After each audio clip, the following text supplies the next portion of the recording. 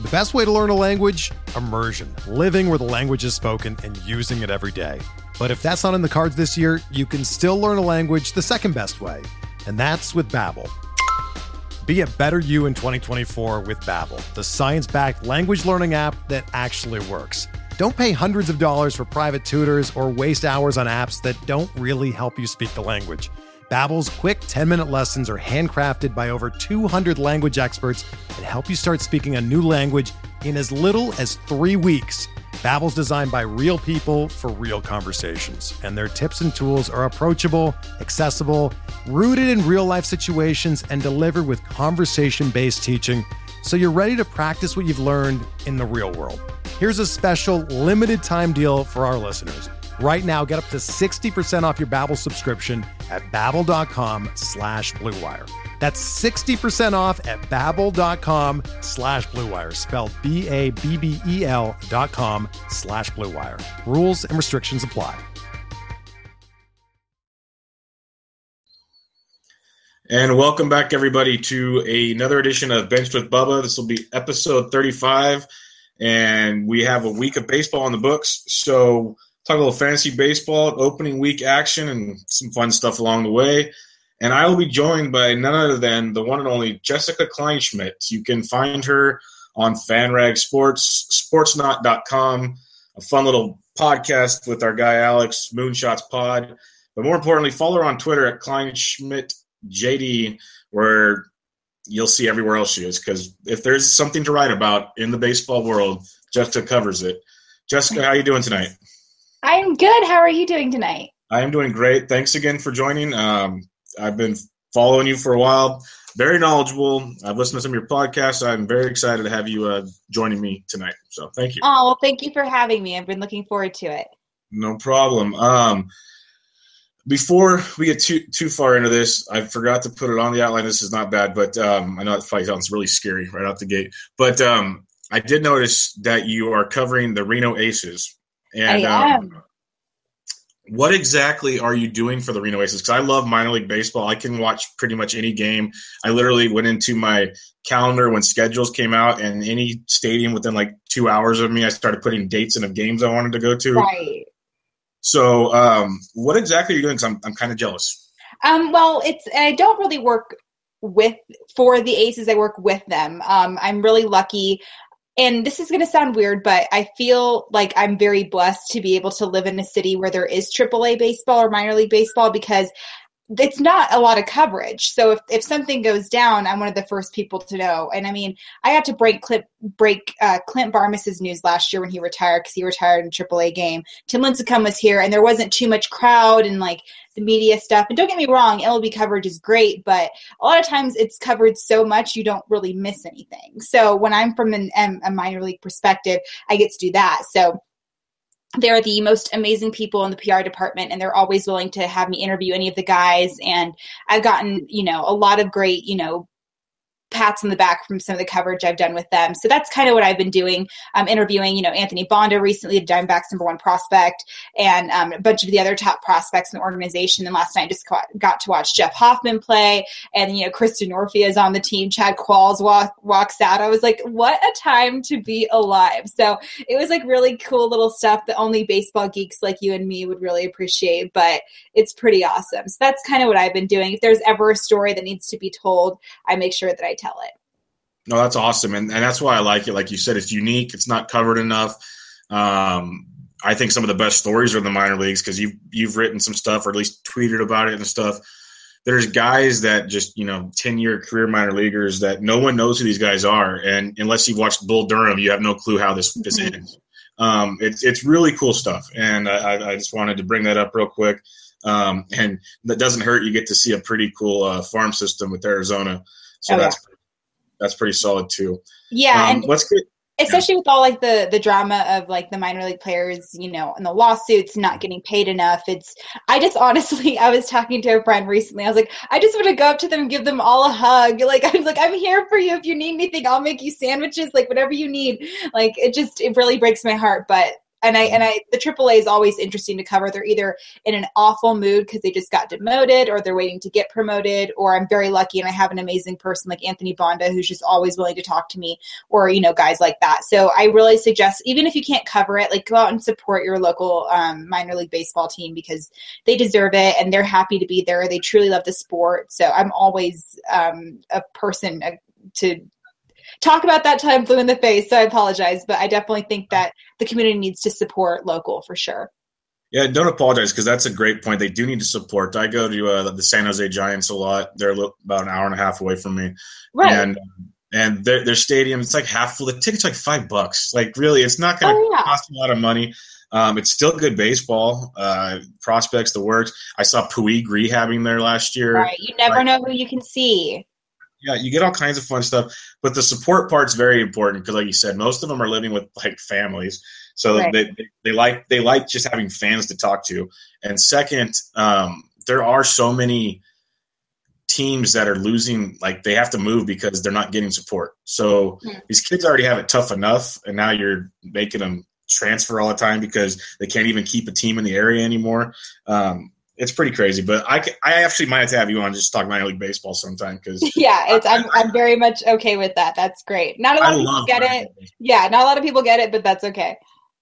Yeah, and one last thing, you get one of the best bobbleheads ever later this year, so that's awesome. Oh yes, the Bauer, that's going to be great. I actually put that date into my phone because it's not that bad of a drive, and I have family up there, so I'm really close to making that trip.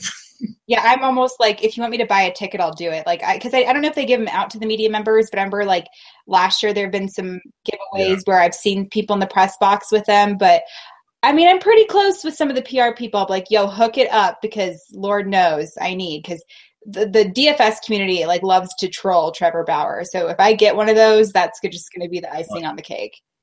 It'll be the perfect bobblehead to add to my bobblehead collection. Yes, that's very nerdy of me to say, but I love my bobbleheads. No, don't even trip. I have plenty too. I get it. All right, let's get into some Major League action. We have a little over a week in the books. What are some of the major takeaways? I know you wrote a little piece on that recently at Sportsnaut. You can even mix in the overreactions all in one if you want, but what are you taking away from the first week? Well, the thing about the first week is it is the first week. So I wrote something, and you mentioned it, is a lot of overreactions. And the reason why I wrote it was because if you follow anything on Twitter, the fans are so excited to be back. But some of them, it's like, okay, like the Diamondbacks are not going to win the World Series, but if they, they're definitely going to have an interesting scenario. Tim Tebow won't play in the majors. The Mariners are going to be okay. Like, let's all relax. So the thing that I noticed about the first week is nothing that I was too surprised with, because I noticed that the Cubs are good, but there are so many other good teams, and I hate when people are like, oh, the Cubs are just going to repeat, because that's the one question, a lot of podcasts and radio will ask me before the season starts, like, who's going to win it? And it's like, well, I don't have a crystal ball, but looking at all these teams, like, I was overwhelmed, because you sit there and you're thinking like, oh, the Cubs are going to be good, but then you're thinking like, well, crap, the Astros are going to be good, and then this team's going to be great, and then you bring all these other teams into it. So a lot of these teams are kind of like proving my point. Like, there's so much competition this season, and don't get me wrong, the Cubs are always going to be good, but like the Indians could repeat a scenario too, and the Houston Astros are my World Series pick, and then you have a team like the Rockies that are constantly have that up playing in Coors, and NL West is always a challenging division, and everything else, so that's kind of what I'm sitting at the moment. And I mean, it's still too early for me to call as far as players go, teams, but player wise, like the young guys are really impressing me across the board, and really earn their spring training spots. They did well in spring training when they're battling for a position. That's the main time that you have to pay attention to that spring training. But the numbers kept going, and you have guys like Manuel Margot just killing it and just impressing me, being able to cover those guys in the PCL and have them excel, and Hunter Renfroe on the same team and all those guys. So that's the main objective that I've noticed that coming into the season is making sure these young guys can keep up, and really paying attention to the schedules, not to get too ahead of yourself. And I'm a fan of a couple teams, but when you're a writer and a radio personality and you cover the sport, you got to kind of separate yourself a little bit. But I've noticed it's definitely been a lot of wait and see kind of options, but more towards the players and the teams. Yeah, no, that was very well said because, like you said, you look at Twitter and, I'm a Giants fan, so Melanson blows the save the opening day. Oh, no, the bullpen's the same as it's always been. Like, come on. You're going to go 0-162, right? There it goes. And so many other things like that. When they play so many games, there's going to be so many injuries. There's going to be trades. I told someone on a podcast recently that you break it down. It's like, okay, each team's already going to win 60 and lose 60. Now what do they do with the rest of the season? That's what you need to worry about, not 1 week, 7 games or something like that. Mm-hmm.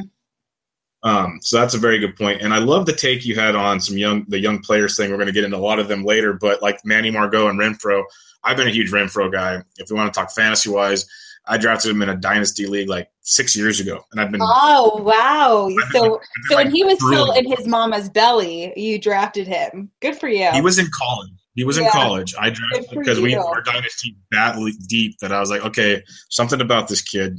I need him. So I've been drooling. That's impressive. Good for you. So I love these young kids, and that's one thing that's different than years past. You've watched baseball for a long time. I have. I like to take on the Cubs because people forget they were down 3-1 last year.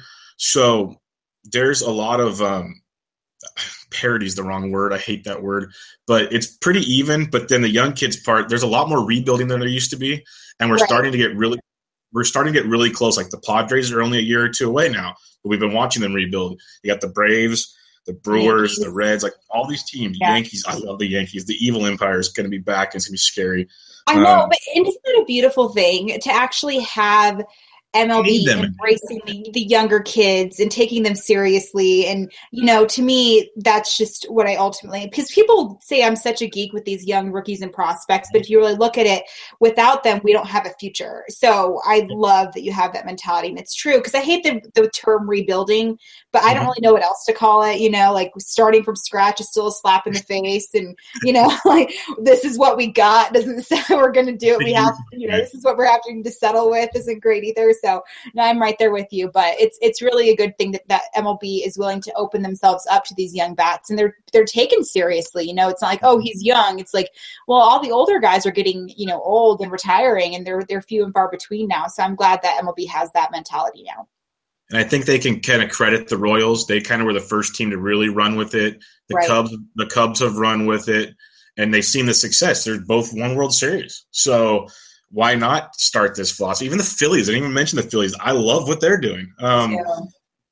It's really good to see. And maybe it's just the nerds in us that like minor league baseball. So now all these guys we've watched for a few years are getting their shot. I don't know. You get to cover them, so it's even better, but I love it. It's really, really awesome. Speaking of some of these teams, let's overreact here. Some teams kind of out of nowhere got really hot starts. Some predicted them to be good. Some predicted them to be okay.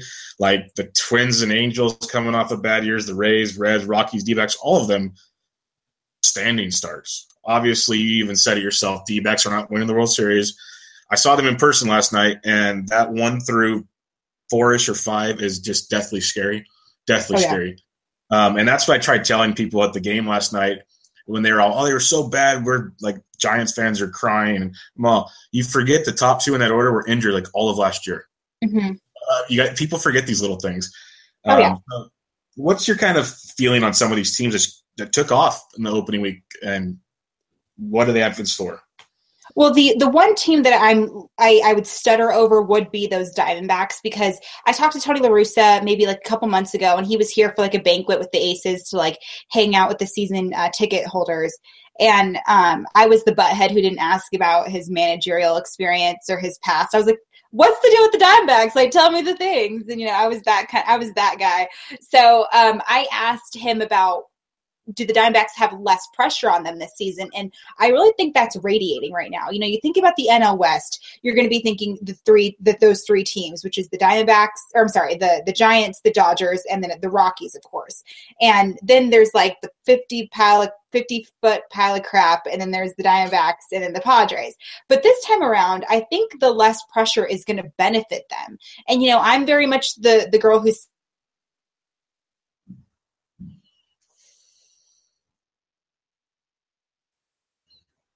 We lost you, Jess. We lost you. Come back.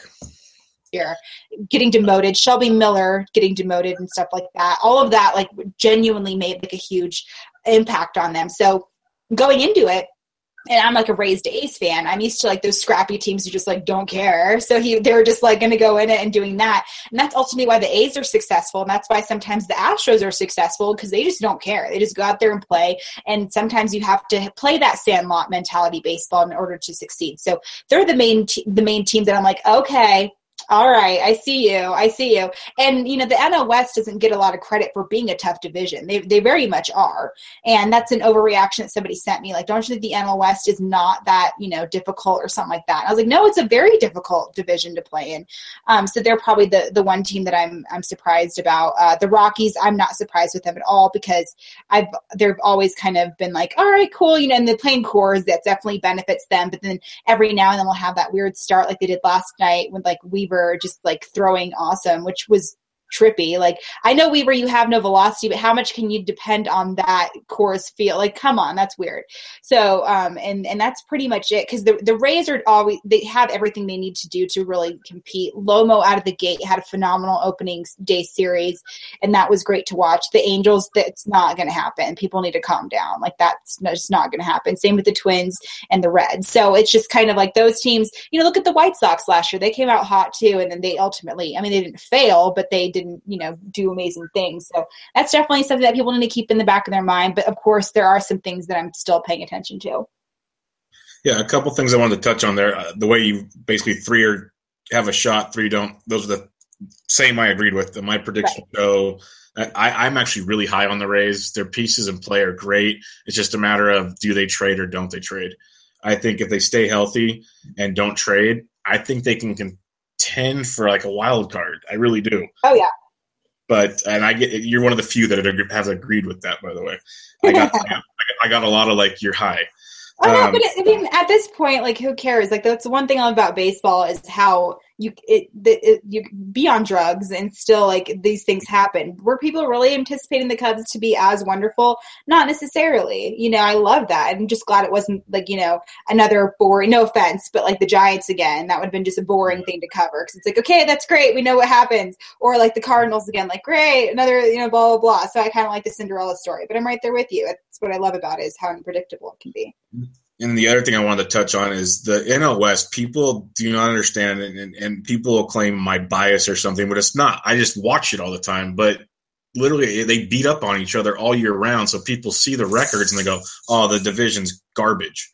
And It's really not. Like, these guys go to battle every night. The D-backs are really good. Like we already said, they had injuries on offense. If the pitchers come back healthy, I don't trust Greinke's velocity, but that's a whole nother story. Right. But it's really interesting. The Rockies are just always scary. You have to face them 9 times a year in Coors. You can go 0-9 real easily. So it's totally different than what people expect. Let's get into a little fantasy baseball talk, since you cover a ton of fantasy baseball. And first off, how many leagues do you partake in? Because some of these experts partake in way too many leagues. So what are you doing? Yeah, so I do a lot of DFS coverage, and you can't really count that as like 1 or 2 leagues. That's a big league all around. I also live in Nevada, so I can't play at the moment, so I'm just kind of giving advice, which kind of feels like I'm in a league, but you know, that doesn't really count. So the roto stuff, the season-long type of stuff, I'm in 5 this year. No, it's not bad. Which is healthy. That's a healthy number, yeah. Yeah, no, I'm in like 5 or 6. Totally fine. So I get that. Anything beyond that is usually because I can't think of a cute pun for my team name. That's great. That is great. What's your best team name? Throws like a Gurriel. The way he hits? Oh, sorry. Oh, yeah. Throws like a Gurriel. That's either way good. It works, right? Yeah, no, that's solid stuff. Do you prefer roto or head-to-head? Usually head to head, probably because, you know, like when I was little, that was what I was used to. Because, I was fantasy football forever. And then when fantasy baseball got introduced to me, it was like, this thing is stupid and it's boring. I can't do it. So I took like 3 years off from it. And then once I started becoming more of like an analyst, I was like, I need to kind of go back into that because I'm getting all these podcasts and radio responses and people are asking me. So I kind of went back more into over the last 5 or 6 years. So I think head to head is just kind of what like I'm used to. No, that's good. Yeah. Because I've always said to people that baseball is it's like the little brother to fantasy football. So a lot of people that start play head to head and they love head to head. So right. That's just the way it goes. I like Roto because to me it's the most pure form of baseball. You get your whole season worth of stats, but the head to head's fun for like, especially when you're in like a home league because you can trash talk like crazy. So that's always fun. Yeah. One thing that we already talked about overreactions as just in general to the first week of the season. One thing that, people that might not have played a lot of fantasy baseball or just might be their type, they like to just go bananas on the waiver wire to start the season, right. And that could really bury you at times. What is your approach to the waiver wire early? Because some of these guys with hot starts, which we will get into, we know they're not continuing. But some people will go out there, they'll spend half their fab budget on some player, and they'll be releasing them in a week. No, I agree. And I used to go bananas with my waiver wire. I would just be like, oh, let's just go crazy. And then I've noticed over the years, you have to find a balance. And that's not just because, I was dumb in making these decisions, but of all, baseball is such a long season. And when you're thinking of waiver wire from a football perspective, it's a little bit easier to approach. But from a baseball perspective, you really have to be careful. And that's a mixture of things. That's the timing, that's the prospects, that's the amount of money that you want to spend, that's the amount of time. And, these guys are so injury prone these days, and it's scary to think of too. So you really have to find a balance. But there's a couple of leagues where I just don't care. I'm like, you know what, screw it, let's go crazy. But those are obviously the leagues that I don't have money involved with. But, that's of course neither here nor there. But like I mentioned, you have to find a balance. And I'm such a DFS mind these days. I have no patience for a lot of stuff. So a lot of times the waiver wire, I kind of try to stay away from as much as possible because I'm worried that I'm just going to make a stupid decision because, believe it or not, a DFS mind could screw up a season-long mind. And that's just, and vice versa.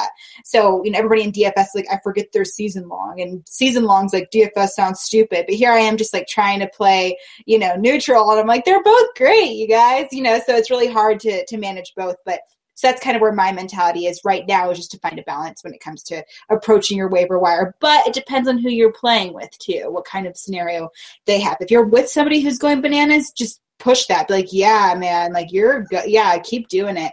And then take advantage of him and do it that way. Or her, of course. That's a good point because I love DFS. I do a weekly podcast or a daily podcast for Monday through Friday. I love DFS, but it does kind of skew your opinion because all you care about is that day. Right. And if that guy spurns you, you don't care. You'll probably go back to the well the next day or the day after on the same guy. Absolutely. And I was just talking about it today about Vincent Velasquez. Like, I hated his matchup today, but then I was like, season long though, I would spend a lot of money. So but it's also kind of fun that way too, because you kind of get both sides of the perspective. It's like I say, like Steven Strasburg. I will never draft Steven Strasburg because I cannot stand the fact I know he's going to get hurt. Right. But daily fantasy, I will play him almost every time he's on the mound because Steven Strasburg. Absolutely. Take advantage of it. Absolutely.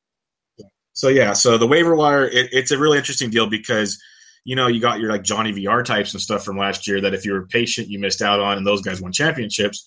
So it's tricky to play that fine line. I would just suggest if it's kind of a flash in the pan type guy, like we'll talk about a guy like Jacoby Jones, maybe temper your expectations. Right. But like a Manny Margot, go ahead and spend some money. Absolutely. That's just so do your research. That's kind of how I would suggest it. Just don't go crazy on any name that has like one good start, like Ricky Davis. Let's go to sorry, too soon. One of the most frustrating things for season-long fantasy, and now that I didn't even realize you were that big on the DFS till like this last week when I started seeing posts, we could do DFS some other time. But season-long is closers. Everybody has to have closers, and one thing they will blow their waiver wire on is the constant changing of the guard. Some teams are just crazy, like the A's. The Nationals already screwed us up, but that's already shaky again somewhat.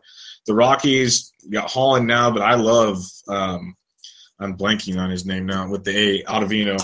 Love him. And then you got the Padres, where that could be anything any day. So teams like that, like even the Rangers now after last night, another blown save by Dyson. How do you approach those situations? Well, I mean, like I mentioned, I'm an A's like fan at heart. So that they were a huge, scenario. Like, okay, well, what's the deal? And don't get me wrong, I know they had to strengthen their bullpen, but you have to. Unfortunately, you can't rush through your starting pitchers, no matter how strong your bullpen is. So the situation with the A's was a big question heading into it, and Bob Melvin, of course, can handle it. But he was like, I don't know who my closers are going to be, and I don't know who my relievers are going to be. But then you have this beautiful bullpen names of like Casilla, Sean Doolittle, Madsen, Dull, and then Axford if he can stay healthy, and then Hendricks, of course, too. And then even if you continue to go further, they're great too. So there were a huge question mark for me, but the beauty of that was Melvin knew no matter what happens, he'd be fine. So I think what Casilla and Doolittle ended up getting the closer roles officially, I think. I'm not 100% sure, but either way, they had a great scenario. But you look at their starting pitchers, and obviously Sonny Gray's battling an injury, and he had so much pressure going on him heading into the season. So that was something. And, if you get through Kendall Graveman or Sean Manaea, how many innings are they going to last? You don't want to bring your relievers in this freaking second inning. You can't do that. So that's definitely something that worried me, but they had so much pressure on them to get a stronger bullpen to be a great team. So I'm not surprised they had those big names and spent a lot of money on them. And then as far as the Rockies go, I just saw them last night. Chad Qualls was just here. And he, from the few times that I did see him play, he was actually pitching rather well in his reliever position. You did mention Holland and Ottavino, but when it comes to me approaching the reliever, I've noticed like they're kind of like, it depends on your league, of course, but I don't mind going a little bit higher when it comes to maintaining a relief position. And that has a lot to do with the fact that I do understand how my pitchers are, if they can bust through a really strong inning, but then you have to pay attention to the hitters you have. Odubel Herrera really struggles against lefties. He can walk against lefties now, but he's not as patient, or he's working on his patience. But when you're thinking about a pitcher like that, you can't just think about your starter. You have to think about, okay, well, how many lefties are in that relief position too? And a lot of times that's how it goes. So for me, I don't mind kind of, spending a little bit more money depending on what I'm dealing with, especially in the scenarios that we have now where the relievers are the new black, as people say, and they're definitely going to save you some runs. Absolutely. If you have a really strong guy. So if somebody were to be like, hey, if I spend a little bit extra on Doolittle or Casilla or somebody like that, what do you say? I'd be like, you know what, go for it. I don't see the problem in that at all. Okay. And on the A situation by themselves, I was at first skeptical on why does he keep spending on all these guys. Then it makes sense because Billy Beane's a genius, and it depends on who you talk to, but do well. These guys do well, even Casilla and Doolittle. He's going to flip them at the deadline and get more prospects. So, right. Worst case scenario, they both do well, and you get something out of it. So that's where the A's, I think, really, really get it going. Let's get into some players that had some big opening weeks that most of them weren't owned. Some definitely were, and expectations should just be tempered to begin with, or go all in. Just kind of let us know. We don't have to go deep dive in all of them. Would you add them? Would you drop them? Kind of where do you see the outlook on some of these guys? We'll kick it off with the most popular name in every show you listen to right now that involves fantasy baseball. He was high on everybody's list coming into the season. Byron Buxton can't hit a beach ball right now. Right. What would you do with Byron Buxton? Well, he's had a lot of situations around him for years. We're just constantly waiting around for him to have his breakout season, are we not?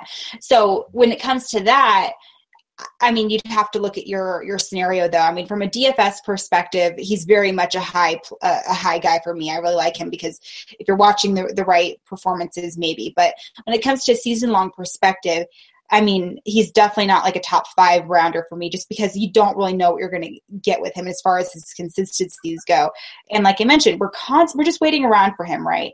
However, if he's left over after a certain amount of rounds, I absolutely don't mind you going for him. On a team like the Minnesota Twins, where everybody's kind of, anticipating the worst, minus a few situations this time around.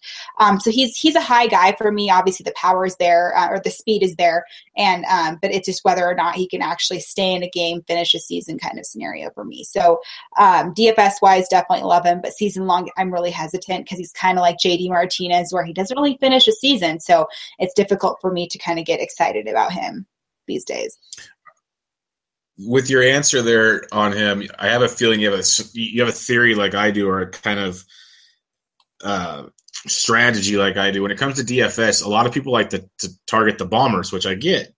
But I like guys like Billy Hamilton. I love Adam Eaton, Inciarte, who even hit a home run today, that can steal bases when they get on. Because if you steal a base, score a run, get a hit, you're almost getting a home run now. Oh, yeah. Especially if you're playing on FanDuel. Absolutely. Yeah. So that's where Buxton comes in, because he's going to have those offers, but those games where he does do his thing, it's huge.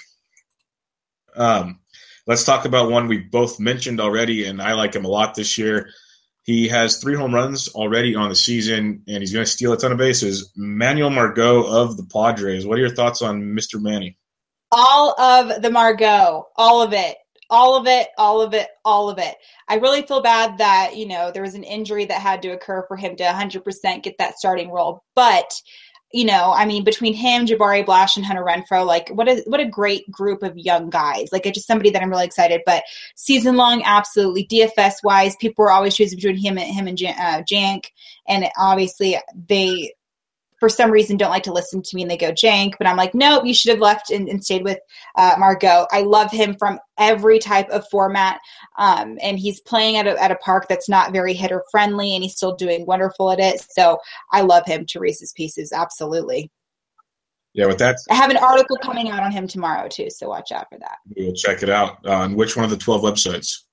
That tomorrow is going to be on FanRag Sports, ladies and gentlemen. Perfect. His game plays so well into Petco. I know it's a little more hitter friendly these days, but gap to gap wise, he's going to be running for days out there. It's going to be beautiful. Mm-hmm. Let's hit up one of the Mets pitchers. Had a rough first start, pitched pretty well tonight actually. Mm-hmm. Zach Wheeler finally looks like he's healthy. So many road bumps along the way. What are your thoughts on Wheeler this season? I mean, when going into the season, we were more concerned about who was going to get that 4th and 5th kind of rotator spot. Obviously, with Selman having a great spring training, that was something to keep your mind on. But yeah, so I really like his velocity right now. He's pitching on a team where he has to be great. And then obviously with the Matt Harvey situation, we don't know how long he's going to be out for. I haven't checked on that update, but it's a very interesting rotation. You have DeGroms, you have the like I mentioned, the Harveys, and then of course Noah Syndergaard, and then Matt's who's had more arm surgeries than anybody I could imagine. So that's definitely something to think about. But like I mentioned, his velocity is there. He's not really going to be known for throwing a ton of specialty pitches. But when people do hit off of him, the beauty of him is there's not a lot of hard contact, which I like, especially in that when they're playing. And of course, he has a strong outfield, so that's not always a scenario. A lot of soft contact this season, which has been great to follow, and actually over his entire career, which I really appreciate. So when it comes to his fastball, he's going to be throwing it a lot of percent of the time. Even his curveball, he's throwing it a little bit more as time goes on, especially this time around. So I really like him from a huge fantasy perspective, and that's pretty much across the board in regards to whatever format you're in. Now, do pitchers like Wheeler and other young arms, which they've pretty much already told you coming into it, that'll be somewhat on innings limits, do those, like say season long wise, do those worry you at all, or do you just say go with it and figure it out later? Oh, absolutely. I'm always worried about that, but like I kind of like to mix it up. Like everybody has their own strategy, whether it's like, do you go towards like, do you get your 2 running backs, or do you hurry up and go all in for your starting pitcher or whatever format you're in? But my thing is I do like a veteran pitcher. I like to have a young pitcher. I like to have a prospect pitcher. And of course, I like to have like a mediocre kind of guy, just to kind of, make it fun, to be honest. So it really depends on your strategies that way. I always worry about pitchers' arms. It doesn't matter who it is. But the younger guys, of course, I'm a little bit more worried, because a lot of times when they get promoted, they try to overexert themselves and try a little bit too hard. And the next thing you know, oh, cool, your 3rd Tommy John surgery. So that's where I ultimately come in the back of my mind. But then again, I even it out with a veteran guy who knows better, and then a couple of other, similar scenarios that way. Good philosophy. Moving on to the Yankees backstop, everyone, in my opinion, drafted him way too high. And this has nothing to do with him being too high, but now he's injured out at least 4 weeks. Gary Sanchez, everyone was like, oh, he's going to hit 1,000 home runs. People don't realize how many he hit in the minors and what reality is. But say when he's healthy again, how do you feel about Gary Sanchez? I mean, I'm still, relatively high on him. He's got major upside, but we knew that. And you mentioned, from the minors to the bigs, he wasn't in the Pacific Coast League, so his transition was a little bit less bumpy. Pacific Coast League, like you and I would have like a 250 batting average, like, let's be honest. So anybody can really hit well there. But when it comes to where he was playing, he was doing well, and obviously his transition was really smooth. This injury, it is not surprising, not because of like what he's been doing, but injuries just happen. I think he'll be fine. But the thing is, when he does come back from injury, I think there's just going to be that same amount of pressure on him. So that's definitely something to think about. But overall, like, I think the guy is a stud, and I think he's a future star. And I know you're worried about people drafted him too high, but one of my friends said that he drafted him around the same time he probably drafted Hunter Renfroe, because he was such a fan of his. So I'm glad that, some of his picks have come through, and he's got so much power. So depending on like what type, in a DFS play, he's always wonderful, because even if he strikes out, the power is still there, and all of that. So it's definitely something to keep your mind off. But like I mentioned, the moment he comes back, I don't want people to put like extra pressure on, like, okay, he's going to hit for the cycle, or he's going to hit 3 bombs. Like, let's chill on that. Yeah, and I'm not trying – I still think he's going to be a heck of a ball player. I was just like, people swore he was going to be a 40 home run, 330 guy. And it's like, you guys need to temper it down just a little bit here. But and maybe the Judge has gotten off to a hot start. If he keeps hitting, it'll take pressure off of Sanchez to not have to be the young crowd. That could be big too. Moving on to Tampa Bay, Corey Dickerson always had some, talent, but people thought, oh, it's because he's in Coors, goes to Tampa Bay, has a down year. But now he's getting everyday at-bats, at least with Rasmus out for now. And when a righty's on the mound, he's leading off, which is just crazy good DFS-wise especially. But season-long, not bad either. DFS-wise, I've been over him every day. There's a lefty or a righty on the mound. Mm-hmm. What are your thoughts on him, especially on like a season-long perspective, Corey Dickerson? I mean, heading into the season, I wasn't like, he was on my radar, but he wasn't on any of my lineups or anything like that. But right now he's definitely proving himself. And of course he's got 30 something at bats or plate appearances so far. So it's definitely something to keep in the back of your mind, but he's showing power, which I really, really appreciate, especially for him and his body frame. You're not really expecting that. So his ISO is certainly something to keep an eye on, because he's like I mentioned, showing the power and his, it's really difficult to look at numbers right now, just because of like the small sample sizes. But if you're looking at him overall, like he's still, made contact. He's not striking out. He was striking out rather around the league average last year. He's striking a little bit more this year, which is definitely something to pay attention to. But that's going to happen when you're making all these plate appearances. Those are just going to rise. So he's definitely somebody that I like. And if, kind of looking at him now, I wish I could have done something with him, but from a season-long perspective, absolutely. DFS-wise, he's rarely talked about, to be honest. Yeah, I love him DFS-wise. When there's a righty on the mound, he's leading off. He's so cheap. But another guy that got traded from Boston to Milwaukee, most thought he'd platoon because of his righty-lefty splits, but he's getting the everyday at-bats, usually cleanup every night. Travis Shaw of the Brewers, I think the fact he's getting everyday at-bats, he's already swinging it good to start the year, similar to Dickerson, small sample size. But do you think there's a good outlook for Shaw throughout the season. Oh, I love him. I do this segment called 3 Swipes and You're Out for Fanvice, and it's basically talking people into not, taking these guys on for DFS wise. And I was like, I wonder what Shaw's been up to. So I looked at his numbers, and the guy's just phenomenal. So I'm really glad that he's open, getting more plate appearances and at bats and everything like that, like you mentioned. So that's always great. And coming from the Red Sox, that's kind of difficult to do. But he's proving himself, and I'm really loving everything that he's doing. And there was a stat that I found yesterday. I think his fly ball rate wasn't raised. He's hitting a lot of ground balls. That's what it was. He's hitting a lot of ground balls, which kind of makes me worried. That does depend on the type of pitcher he's going up against. But believe it or not, I was just told recently ground ball pitchers sometimes perform better against or ground ball hitters perform better against ground ball pitchers. So, and vice versa. And it was this weird thing that we talked about. So it depends on how you're looking at it. But if he's in the right scenario, I absolutely love him. And so instead of adding him into my 3 swipes, I was like, there's no way in hell I can talk anybody out of putting him in their lineup. So I refrained from doing it. Gotcha. Moving on to Detroit, Jacoby Jones is one of their higher prospects, not like high, but pretty high. Lots of pop. Was rated like a third baseman. They haven't played in the outfield right now. I have a feeling when JD Martinez comes back, things might change a little bit. But he's shown some nice pop, gets on base. He's hitting towards the bottom of the order. This is one of the guys I think people should kind of slow down on the waiver wire. But what's your thoughts on Jacoby Jones? I agree. I don't think he's anybody that you should go crazy over. However, his athleticism is something that is just phenomenal. He's great in the outfield. And I love when it's somebody like Trey Turner, he was trying to get to the bigs. So they were like, hey, play the outfield. You might be able to get there faster. And then he does, and he gets to kind of go back to the infield. So that was kind of great too. So with Jacoby Jones, he did it. He was like, all right, well, whatever I need to play, I'll play. And I love hearing that from a guy. So he's super athletic. I'm not going to take that away from him. But a waiver wire situation, I might be hesitant. And that's a good thing to mention because the fact they wanted to find a place for him and he took advantage of it. Maybe he doesn't disappear when JD comes back and, something else happens and he gets more playing time.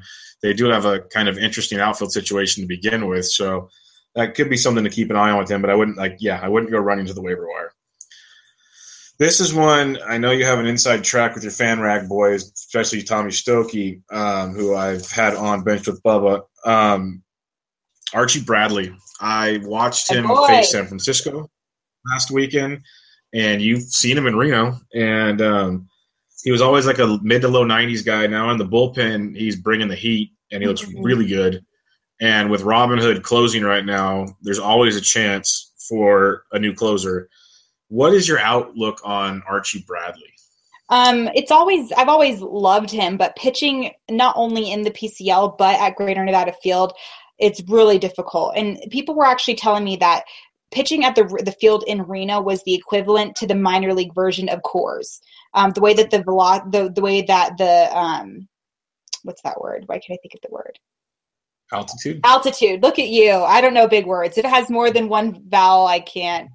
There's more than one syllable. I can't do it. You save all the vowels for your name. Yeah, exactly. So they're comparing that to Coors. Obviously, the dimensions aren't there, but definitely the altitude issue. And every pitcher I've ever talked to says they struggled pitching there. So I was always worried about him with his transitions, and he was very much a guy where he was like Peter O'Brien, constantly back and forth between Reno, which I really hated.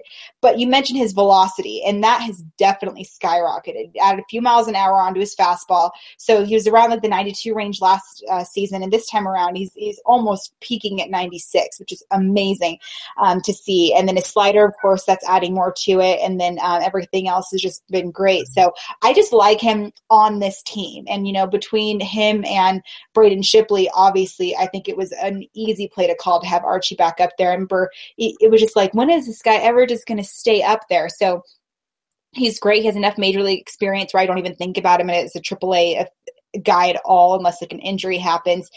He's great with the team. He's just all around a great guy. I'm just constantly waiting for him to have a breakout season, and I think if not this season, he's definitely well on his way. That's good. I think if they keep him in the bullpen, which I think they should, he's a future closer for them or somebody else. I really like what I'm seeing from him so far. And people that don't know what the PCL is and what we're talking about, you have Reno, Colorado Springs, Albuquerque, and some others where the ball literally, it's like hitting a racquetball. Right. So It's ridiculous. Here's an arm I haven't been as high on, and he's got good stuff. Probably a good guy. I don't even know him.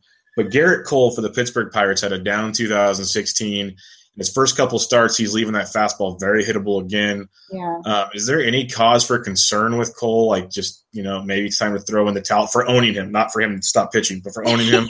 He's done. It's time for you to retire, Garrett. He's in UCLA, I think, with Crawford and stuff. He's plenty young. I'm just saying, for the ace potential people are looking for, I think it's time to step back. But what's your thoughts on Cole? No, I agree. He hasn't really been proving himself. And that's ultimately what you feel like as a fantasy owner. If you think enough games have gone by, obviously go for it kind of deal. He's pitched in, I just had it up, 11 innings so far. So that's a very low amount, but he has over a 6.55 ERA. So they're tattooing the ball off of him. And his strikeout rate is extremely, extremely low. But he's not even walking guys. He's just getting hit. And it's just kind of embarrassing at this point. So it's just something that I definitely like to keep an eye on. He's not striking out a lot of guys. And it's just, I don't know what else you want for in a pitcher like that, especially with the name of Garrett Cole. If you're looking at the contact, his medium and hard contact percentages are high, and so when they are hitting off them, the balls are flying. So that's definitely something you need to pay attention to, but go with how you feel. If you think that's enough innings for you to be like, okay, bye, I need to drop you, that's fine. But also it is only 11 innings, but that's just kind of your own play to call. Yeah, no, it's very short. With him, I'm almost looking even back to last year where it looked just like a replay already. So it's kind of little worrisome there, but yeah, it is early for all these guys. So yeah, keep that in mind. Another guy it's early for is 14 solid innings to start the year. I was just talking about with someone else. Clayton Richard, out of nowhere, it seems like to me, dominated the Dodgers. Good second start. Not a big strikeout guy, but if you're looking for, I guess whip and ERA, quality starts league maybe. Is Clayton Richard even worth a waiver wire ad right now, or is this just like Jared Weaver throwing good and Coors type stuff? I think it's a Jared Weaver throwing good and Coors type of stuff. And the reason why is because I've been talking to a lot of these players, and especially like the younger guys, and he's, not really young, but the thing that I've noticed is what you really want to pay attention to is the base situation too. Like, is he leaving a lot of people on base? Like, are guys stealing off of him? And if you're looking at him, his left on base percentage is solid, but I've noticed when it comes to him, I think people are going to be stealing off him a lot too. A lot with the base scenario, you have to keep it your mind with that as well. Not to mention the fact that the guy is known for constantly being promoted, demoted, everything like that too. So do you really want a guy that doesn't have like longevity as well? So that's something to keep in the back of your mind. Definitely having a really rough start to the season. So that's, nothing that I'm too high on. They're not really hitting the ball that hard off them, but that hard contact percentage is certainly up there. And they're certainly pulling the ball off of him, and you're looking at a lot of these percentages, and it's pretty scary considering the fact, his home run fly ball ratio is just through the roof. Not really through the roof, but it's not high.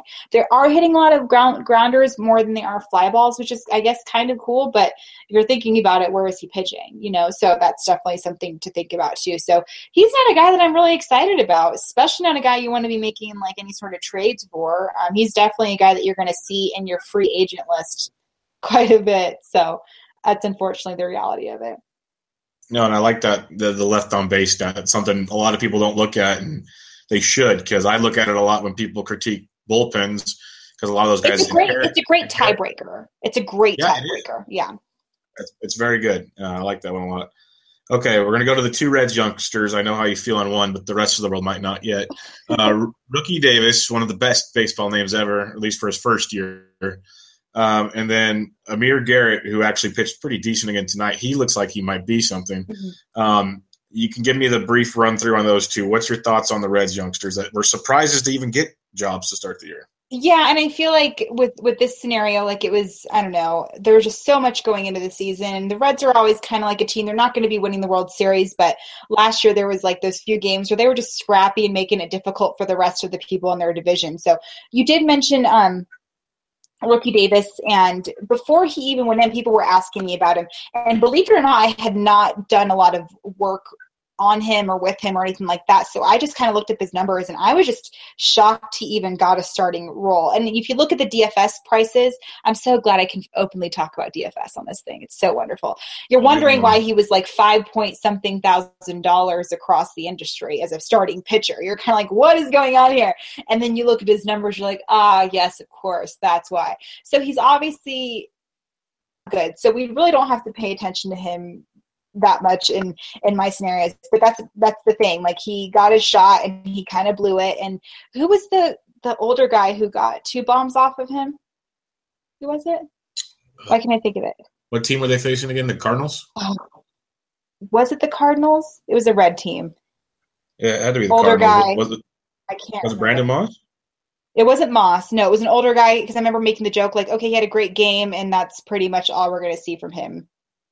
Okay, I'm not to So some guy hit 2 bombs off of him in his debut, and it really was like, but it was off of Ricky Davis. So what's that saying? So I mean, he went out there and he tried. He definitely needs more outings, if you will. But when it comes to Amir Garrett, like, he blew my socks off. I was like, okay, kid. All right, I see you. And against the Cardinals, nonetheless. That's not an easy lineup to go up against. It's not spring training where we're laughing at the lineups that they have to face, where it's like inter-squad, double-A people with their cousins playing on the team. Like, this is real baseball now. So he very much impressed me. I've recently wrote about him over on Fangraphs, and his K9 ratio isn't as up as you'd like to be, but the guy's only had pitched in 6.2 innings so far. So it's definitely something to pay attention to. So I definitely like him. And I think he just needs a little bit more outings for us to really get a bigger, sign of him. But he's got a really solid walk percentage. He's not walking a lot of guys. He's striking out enough. And as far as hitting off of him, there's no hard contact really. So when they are hitting off of him, they're making solid contact, but it's nothing too crazy. They're not pulling the ball off of him. They're kind of making the ball kind of go up center. So he's doing everything he needs to do. So he's definitely impressing me so far. Yeah, I really like what I've seen, especially people don't even realize he's a former Rutgers basketball player. He wasn't even really playing baseball. Oh, nice. Really impressive stuff there. Ricky Davis, this name's going to make you happy. Daniel Nava. Yes, that's what it is. I had to start laughing when I saw that. Daniel Nava. And he only went 3 innings and 4 innings in his start, so he doesn't even go deep. So, yeah, keep that in mind. Right. One last youngster, if you want to talk about the other guy that's been pitching great for the Rockies, Kyle Freeland. He got beat up a little bit today, but it's Coors Field, and it's his first start in Coors. That was kind of expected. But he looks great in his first start on the road in Milwaukee, which isn't the best place to pitch either. Is there anything to him? And then Sensatella, if you want to just briefly touch on him, go for it. He pitched actually pretty well in Coors yesterday. 2 good starts from him. What are your thoughts on the 2 youngsters in Colorado? I know more about Freeland, and when it comes to Rockies, I never really go by their ERA so much, because you have to take that with the grain of salt. Like, look at Gray's numbers. Like, are you really going to stay away from Gray just because he has that 4 whatever ERA? No, if you have a Rockies jersey on, you're going to have a little bit of a higher ERA. So I never take that away from him, especially because of of who he is. And we were talking about left on base percentages, and his raised a little bit, but that's what happens when you're promoted. So I'm definitely glad he got the starting job. But the rest of the bad, he's striking out a lot of guys, which is always what we want to see. And his strikeout 9 ratio is exactly 9. So he's striking out 1 guy per inning. I mean, so far it's a very small sample size, but that's ultimately the road that you want to be on. Not a lot of hard contact for him either, and that's what I kind of like. And his Sierra is very stellar as well. So I know people are obsessed with that ERA, but if you look at the Sierra numbers, those are kind of what's a little bit more reflective of his characteristics. I don't know too much about the other guy, though. No, not a problem. I didn't even know who he was, and I said, okay, if you want to really roll the dice in a GPP, go for him against Milwaukee. And it worked out great, because it's Milwaukee. They strike out at them. Give it a shot. I did not touch him much yesterday in Coors, and he still pitched good. So I don't know. I'll keep an eye on him for sure. Let's get into a couple last questions here. I have a couple off the wall ones from what we have on the outline. But since you're big in the DFS, just real quick, do you prefer DraftKings or FanDuel? I worked for FanDuel for a year and a half. Okay. So I just know their prices a little bit more.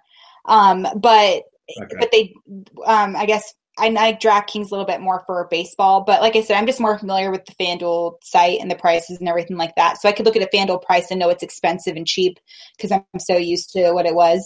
So I obviously go more towards FanDuel because that's like my home. That's like what I got. That's how I got my big gig and everything like that. But I like DraftKings on the MLB side for sure. Yeah, I can agree with that. I love their baseball so much more. But They everything have a else, better relationship with MLB than FanDuel ever did. Another recent article you wrote, I actually made a point to email it to myself to make sure I read it because there's so much stuff on the timeline every day. I just forget. Not yours. I'm just talking about Twitter in general. Well, no, I tweet a lot too. If it's pertinent, I don't care. No, it's kidding. But you wrote a nice piece on the 2020 Olympics with baseball and softball. Yeah. The WBC was just amazing this year. I've never been a huge fan just because you don't get all the right players there. The pitching's kind of a mess, and there's no real good time to do it. But if the Olympics is going to allow pros, which would be in the middle of summer when everyone's ramped up, this could be something. Right. What's kind of your insight for those that haven't seen your article or anything like that? I just want to real briefly touch on that. Well, you mentioned the WBC, and I was the same mentality. It wasn't until I interviewed somebody from the Australia team where it really opened my eyes. You know, some of these kids are only going to play in the minors. They're never going to get promoted. They're never going to reach the World Series. So their version of the World Series is representing their country. And you can only do that during the WBC and now the Olympics. How else can you do it? There was almost 1 million fans coming out to watch the WBC. And I can't tell you the amount of times I beg and plead my friends to come just to a simple Aces game, you know? So it's just stuff like that. So to see that really pumped me up. And I think the worry is, of course, you know, are these guys going to get injured? Salvador Perez got really lucky and didn't get as injured as he could have been playing the WBC. But beyond that, like, what better way? I mean, it's America's freaking pastime. And I can't even believe they removed it, you know, at all. But I think it's definitely going to bring more awareness to the sport, which is what we definitely need because the sports is just – it's getting so much backlash. And, you know, people obviously have a lot of controversy towards what Rob Manfred's doing. So I think it's great for the country. And, of course, bringing softball in, which watching USA softball was like one of the coolest things ever, you know, and that's what put Jessica Mendoza on the map. So it's definitely something like that. So if you're, you know, a person who doesn't like baseball, but you love your country, like freaking watch a baseball game. Like just get over it and watch one USA game and you'll make me happy. I think it's a great thing. Yeah, it was amazing. First off, the women's softball is so much fun to watch, and and you don't get it any other time. At least baseball, we get other times. You don't get softball, and the fact that both of those were taken out of the Olympics is just criminal for the stuff that they have in the Olympics. Is just a joke in itself. Right. But the WBC, people need to watch it if they didn't for some reason. I had people texting me that never watched baseball, so it was good to see. Yeah, really good to see, and I hope it keeps growing like this. Another question, if you don't listen to the Moonshots pod, you guys should. Two good people on that, two young, you know, good people. One of them that I'm talking to right now is a big wine person, and I appreciate wine living in California. So I had to ask you, what is your preference? Well, okay, so I raised, or going to sound like an alcoholic, like I was drinking when I was 12. When I first turned 21 and discovered wine, I really didn't like wine until I honestly turned 21. But wink, wink, discovered it when she was 21. Wink, wink. I was drinking whiskey at the age of 19. Like, I will not lie about that. I was raised in Reno. You had to be drunk all the time. That is true. That is so true. To deal with the fact that you live in Reno. I visit there way too often. I'm with you. Okay, yeah, continue. Exactly. So I was really into whites because like I like the sweeter ones. But lately, I've probably the last few years I've really gotten into reds. Really obsessed with blends. But lately, I've been liking like the Merlots and the Cabernet Sauvignons and all of that. So, but honestly, I haven't had a glass of wine in maybe 3 weeks. I've been on this beer binge lately, so it's been kind of nice. Yeah. And like, I've noticed, like, I actually took a wine tasting class, and if you drink wine and it's not in the right glass, it's a waste of time. It is a waste of time. Because, like, if you fly a plane and they give you wine in a plastic cup and you're getting upset because you're not having great wine, it's like the wine may not be bad. You're just drinking out of a plastic cup. So that's, you know, that's neither here nor there, but there's nothing better than, drinking a glass of wine and watching baseball, but you can't get a glass unless you're like watching it from the bar above the stadium. That's a rare occasion. So I just choose beer or like a margarita or something, because those don't taste in a cup. So it's fine. Yeah, they just go down nicely. Yes. Especially when it gets warm in Reno, you'll be fine. Yeah. You and Alex, you need to have an episode where you teach him wine. That'd be priceless. Oh, I should. That's a great idea. Because he would just be mind blown. Yes. Like, just even the glasses comment, he'd be mind blown. Oh, yeah. Because it's a big deal. And like at first I was like, this is stupid. I'm just here to get bombed. But the next thing you know, you're like, wait, they make a good point. And they actually sent you home with the glasses, which was great. So it really makes a difference. Yeah. Okay, a couple more here. We'll bring it back to baseball. 5 favorite, or just, not even your 5, top 3 or whatever, favorite baseball movies. Okay, so believe it or not, Sandlot doesn't make my top 5. Ooh. I know that sounds awful, but it just I'll wait, because there's a lot of good ones. What do you got? Oh, no. Did we lose her at the movie time? Jeff. Why am I not thinking? We lost. Oh. No, we lost you. Can you start over again? Yeah, of course. My number 1 is For Love of the Game, because I'm obsessed with that whole entire movie, because there's a little bit of love, a little bit of baseball, and like they end up together in the airport. It's like so drama and like so girly. And believe it or not, I am a chick. I know that surprises a lot of people. And then of course, number 2 is A League of Their Own, because being able to watch Madonna dive for a ball is like the coolest thing ever. And then number 3 would probably have to be Angels in the Outfield. Nice. So yeah, your list, and I'm not knocking it all, because like I said, there's a bunch of great baseball movies, way different than the majority of the group. I like that. A little different. I like it. Now that you basically live at a ballpark during the summertime, what are your favorite ballpark foods? Because minor league's one thing, they have some good stuff, but like you see, Arizona is one of the best, and some other ones that just have crazy stuff. Oh, it's getting redonkulous. We're actually talking about that on our Moonshots podcast next week, because it's just like steroids. It's crazy. We know where the steroids are going. It's in the food. That's where it's going. It is going. Yes, when you see the players eating the food in the dugout, make them pee in a cup. Right, exactly. So this is going to make me sound like a complete snob, but I don't care. The last maybe 30 games I've gone to, I've been working, so they feed us. So I don't really have to like go and eat ballpark food. But there's something that they're serving at the Aces ballpark that I'm like, I will pay for this. I do not care. And it's basically like French fry nachos with like pulled pork on them. That's outstanding. Oh my gosh. So it's definitely like that. The simple hot dog is always good. I'm a just ketchup on a hot dog kind of girl though, so I'm weird. Yeah, that's probably going to end like a marriage for me one day. I just know it. Just the first one, maybe not the second or third, but for sure the first one. And then I really like pretzels and cheese. Like, I think that's so weird, but it's just so good. And if they warm it up the right way, and the fact that you spent $13 on a pretzel with cheese, like you better enjoy it. And then of course, like you can never go wrong with like a brownie sundae. Oh, it's like the best, especially if they put it in a helmet. Hell yeah. You got the good ones. I'm telling you, you got them simple. The pretzel made me laugh because at the game last night, the waiter guy comes through the seats, and we order a round of beers, and then we need 2 pretzels with nacho cheese, please. Yeah, like I know it's made out of like chemicals and bad stuff, but sometimes you need to dip a pretzel in cheese. It's just the best. Yeah. Last question. Favorite ballparks you visited? So, okay. This is kind of weird. Like, believe it or not, like as much crap, and that's no pun intended, that the Coliseum gets, every time I go there, I have a great time. I really, really do. And that's like where I saw my first home run. It was the last game I saw with my late father. My friends are always there. And like, it's just always a great time and all of that. So that's probably like one of my favorites. Petco was amazing. I loved going to Petco. It's just beautiful, and everybody's chill because they're all high. So like, it's really cool. And then, where else did I go? Coors Field was awesome. I saw Tulowitzki hit 2 bombs, and it was funny. Like, I moved. I was like standing in a spot, and Tulo hit a bomb, but we missed it. And we're like, let's move. Let's steal somebody else's seats. Right, we moved. Tulo hit a bomb like right where we were sitting, so I totally missed on getting a home run ball.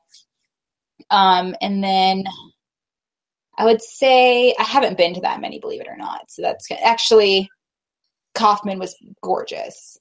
But it was super humid. I just remember it being like super, super humid. And I think that's all that and then I went to AT&T, and that was cool, but it was just covered in tourists, which I didn't like. It has its moments. I had to explain it to someone the other day. They're like, oh, you have great fans out there. I said, yeah, we do, but it's also annoying at times because they're coming straight from work in their suits or this or other. I'm like, right. It's a baseball game. It's a baseball game. Mm-hmm. I mean, I always dress like I'm going to prom when I go to a game, but that's just because I'm annoying like that. But I do like the point you made about Oko Coliseum because it is an absolute dump. Oh, yeah. There's no doubt about that. But I always have a good time there. Absolutely. It's great. People talk so much trash on it, and most of it's deserved. Right. but it really is a great place to go to. Like, something about not being all ritzy, I think, is unique and fun about it because all these new stadiums are just like, oh, don't touch this because it's brand new, or don't do this because it's a whole different. Like, Yankee Stadium, for crying out loud, is just, it almost looks disgusting now compared to the old Yankee Stadium. But another story for another day. Right.